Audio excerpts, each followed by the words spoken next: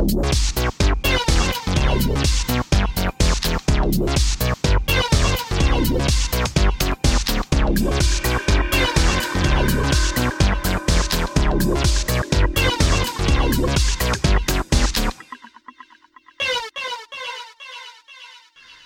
and welcome to the Wide Teams Podcast, the podcast for geographically dispersed teams and remote workers, located on the web at wideteams.com and on Twitter at wideteams.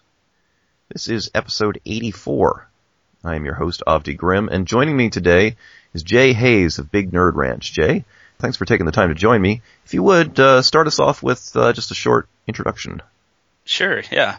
I have been at Big Nerd Ranch for a little over 3 months now. I started in February, and I was coming from a job with a fairly large government contractor, and it was about 65 miles from my home, so it was a long commute. Toward the end of it, they allowed me to do some remote work a little bit, but it was very isolating. The team, basically everybody was on site all the time, and they had their little comments and stuff about me working remotely. And it was good, but I kind of through this podcast was inspired to explore other options, and I came upon Big Nerd Ranch, and they're a ROW company, a results only work environment. And we're openly accepting to remote work, and I thought, well, we'll give it a try and see what happens. And here I am. So 3.5 months in, and so far it's been really, really an awesome experience. Yeah. Fantastic. And it's always fun to hear when somebody's been inspired to make that jump, at least partly by the podcast. Let's talk about ROW. Sure. Results only work environment. What does that boil down to in real life, in practice? Yeah, it's really interesting, especially having come from the polar opposite at my previous job. Basically, we're assigned particular results that we're required to meet. It's supposed to be in no way associated with time or the clock. So we just deliver our results, and if we do that, we've done our job. In practice, what it's turned out to, it's been really liberating from the standpoint of when I feel like I'm working and when I feel like I need to be working. I don't necessarily feel the pressure of having to be, ready at all times during the traditional 8 to 5 or whatever. I can, my day can really flux and do different things. If something comes up at home, I can, let the team know, hey, I'm dropping off for a few minutes if it's all right. And they're like, 95% of the time, yeah, go do what you need to do. It's ROW. And it's turned out to be really cool. And even if it's, sometimes you have those days where your brain's not working or you're hitting a hard problem and you need to walk away, you can totally do that. And then being at home, that's even more awesome because you can tend to something you need to at home, or you can hop on a bike and ride around the neighborhood and really, be able to kind of change pace and reset your mind, your thought process, and get back to it. Why don't you describe for me just like a day in your life? Sure, yeah. So I typically get up at not a crazy early hour, but I try to get up at a decent hour just because it gives me some quiet time to myself in the morning. And I'll usually hop on the email and see if any code review comments have come in overnight that I need to respond to, and then generally, I'll pull up the chat. We use Campfire, and I'll pull up the chat and see what's going on in the chat room, see if I missed anything, try to catch up on conversation. As far as meetings are concerned, we specifically don't have any required meetings at all. We do have a kickoff call once a week with the particular client that I'm working with, and that's just a time that, in voice communication, we can get together, talk about kind of what's on the plate, upcoming, what we've experienced in the past iteration, and sort of it's a chance for us to talk one-to-one as a team, about any concerns that we might have. It's sort of like, I guess, the daily stand-up, but we are definitely practicing little a agile, nothing terribly formalized, trying to just deliver stories as fast as we can. We operate mostly in something like Pivotal Tracker to do that story tracking and try to deal with clients that are good with that process and that understand our process. And so far, I'm fairly early in this type of work, but so far it's been extremely positive, and definitely it's really interesting and cool to see clients that understand that process and are willing to jump into it and deal with it. And it's just been a very positive experience for sure. Describe to me the topography of your team. Is everybody distributed or what? So the company as a whole tends to be located in Atlanta, Georgia. We do have a couple people, I believe, in the Netherlands and Amsterdam. I should say that Big Nerd Ranch, a big part of our business is immersive app development boot camps. So we'll actually either go on site with corporate clients and perform training, or we'll have open classes for open enrollment that we host in 3 different locations right now that I'm aware of. We have one in Georgia, one on the West Coast in California, and then one, our European office that does training in Europe. But most of the people are located in Atlanta.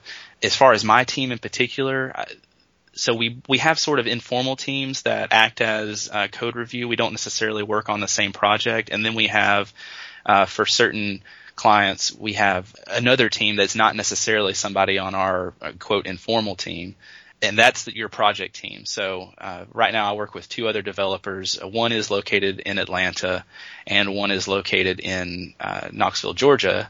Name that might sound familiar is Dave Worth, who has previously been on the podcast.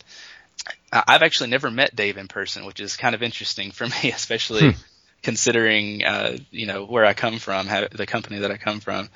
I almost met him recently when we had the Clash of the Coders at Big Nerd Ranch, but he was unable to make it. So still, one day soon, hopefully I will meet Dave, but it hasn't encumbered our work together at all. We depend heavily on text communication, and then we do a good bit of Hangouts with Google as well to kind of, if we need that more dynamic voice sort of back and forth.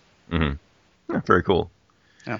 So, what are you doing with your time now that you're not on a long commute every day? Is it just more time goes to work or what? You would think I would have more time. As it turns out, being a person who's really passionate about what they do, I tend to work too much, and I'm still figuring that out. So I've tried to do sort of an informal Pomodoro where I'll set, the timer and work a little bit.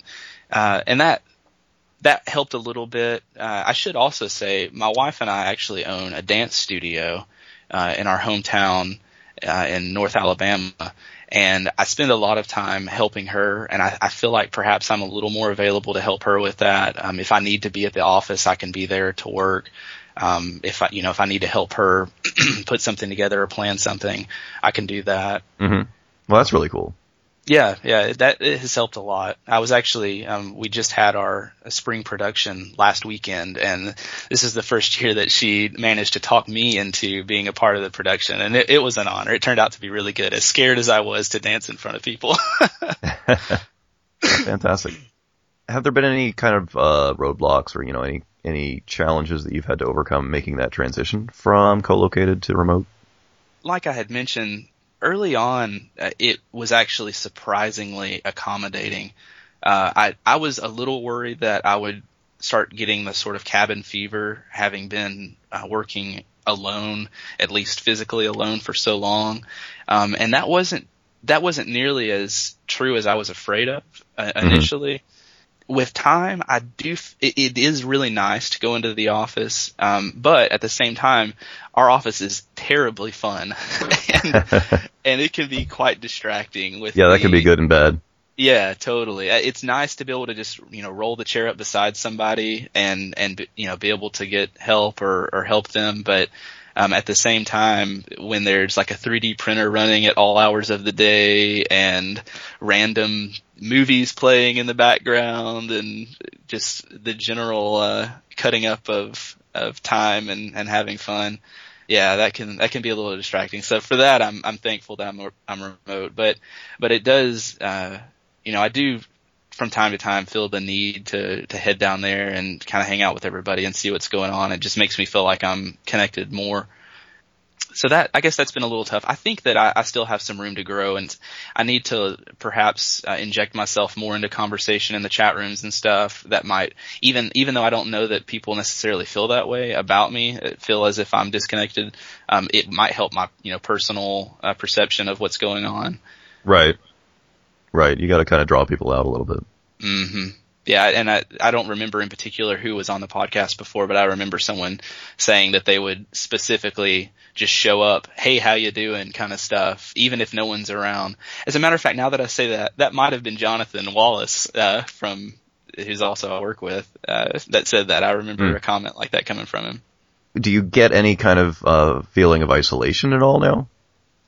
I think maybe a little bit from time to time, but I think that a lot of it might be self-inflicted. Yeah, maybe a little bit. Mm-hmm. I don't know that it's anything that the company is doing wrong. It might be contributed to slightly by the fact that so many people are not remote, and I am, but I don't know. I have a feeling it's probably me just overthinking things.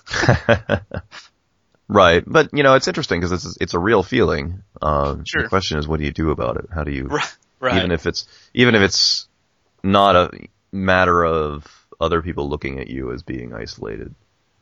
Yeah, that's very true. It's still no fun. Have you given that any thought? Like, where to go from there? Yeah, and I'm not sure what the answer is. Mm-hmm. I am blessed to be fairly close to Atlanta. It's only a 5-hour drive, maybe 4.5-hour drive for me. So I can go down there, and I honestly thought I might do it more than I have done it so far.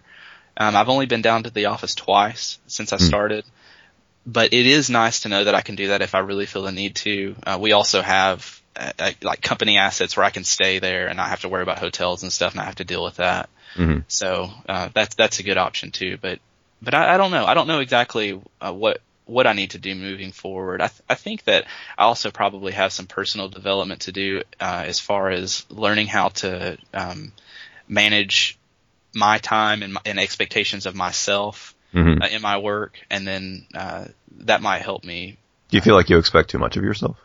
Maybe so. Yeah, maybe so at times. I think that I tend to put pressure on myself, and I feel like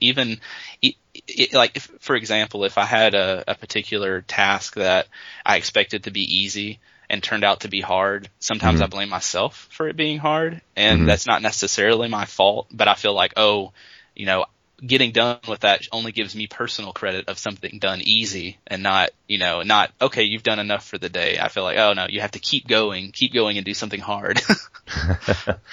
Right. I know that feeling. I know what you mean. Yeah.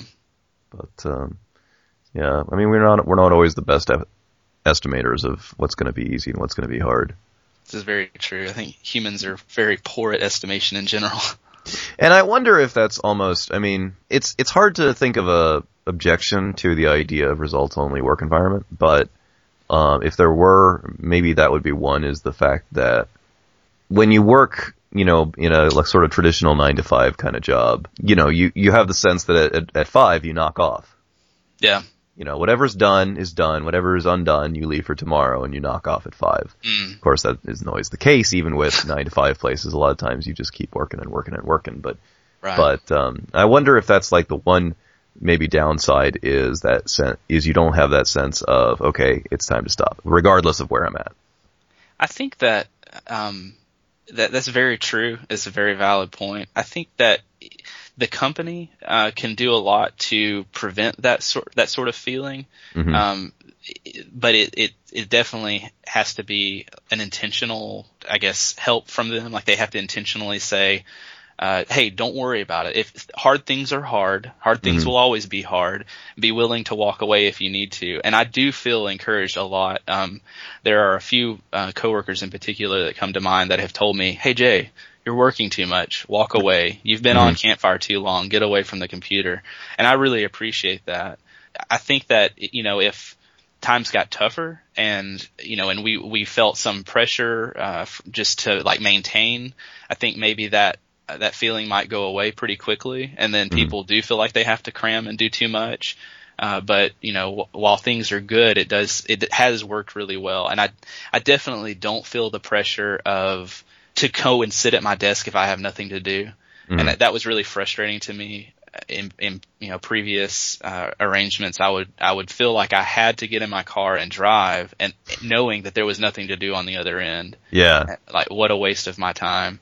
I don't feel that pressure at all. Obviously I don't have to drive, but if I know that I'm waking up without any stories assigned to me, or I know that we're, it's going to be a slow day because we're in support of something going on, that we have to just be available for, that I don't necessarily feel the need to, hop up and be at the computer and be knocking things out or just wasting time. I know that, okay, I just need to have my phone on me.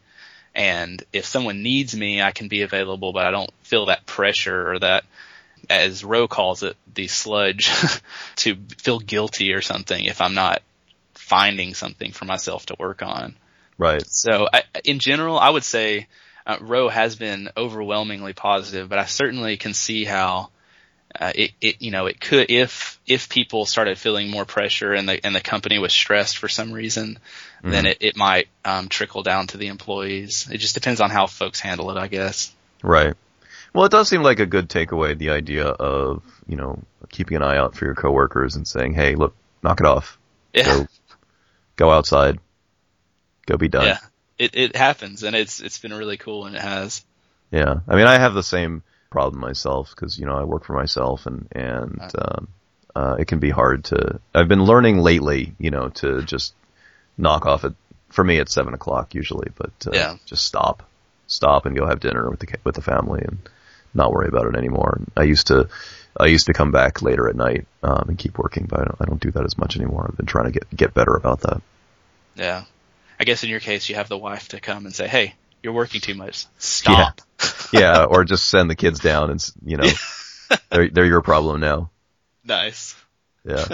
Well, Jay, it's been a lot of fun talking to you. Before I let you go, sure. Where can people find out more about you online? Yeah, so I still go by my old internet handle of IamVery, IamVery. I'm that on Twitter, GitHub, Facebook, though I tend not to use Facebook much, and IamVery.com. And then, of course, you can find out more about Big Nerd Ranch at BigNerdRanch.com. We do a lot of training. As I said, we also do consulting for mobile apps and Ruby and Rails development. So that's pretty much it. BigNerdRanch.com and IamVery.com. Cool. Well, Jay, thank you very much. Yeah, absolutely. Thank you so much, Abdi. It's been a pleasure. And that is our show for today. Hope you've enjoyed it. Just subscribe to the show if you haven't already. Go to wideteams.com. You can also find the show in the iTunes Music Store. The Wide Teams podcast is distributed under the Creative Commons Attribution Non-Commercial Share-alike 3.0 license. Our music is by Giles Bouquet. Until next week, this is Avdi Grimm, signing off.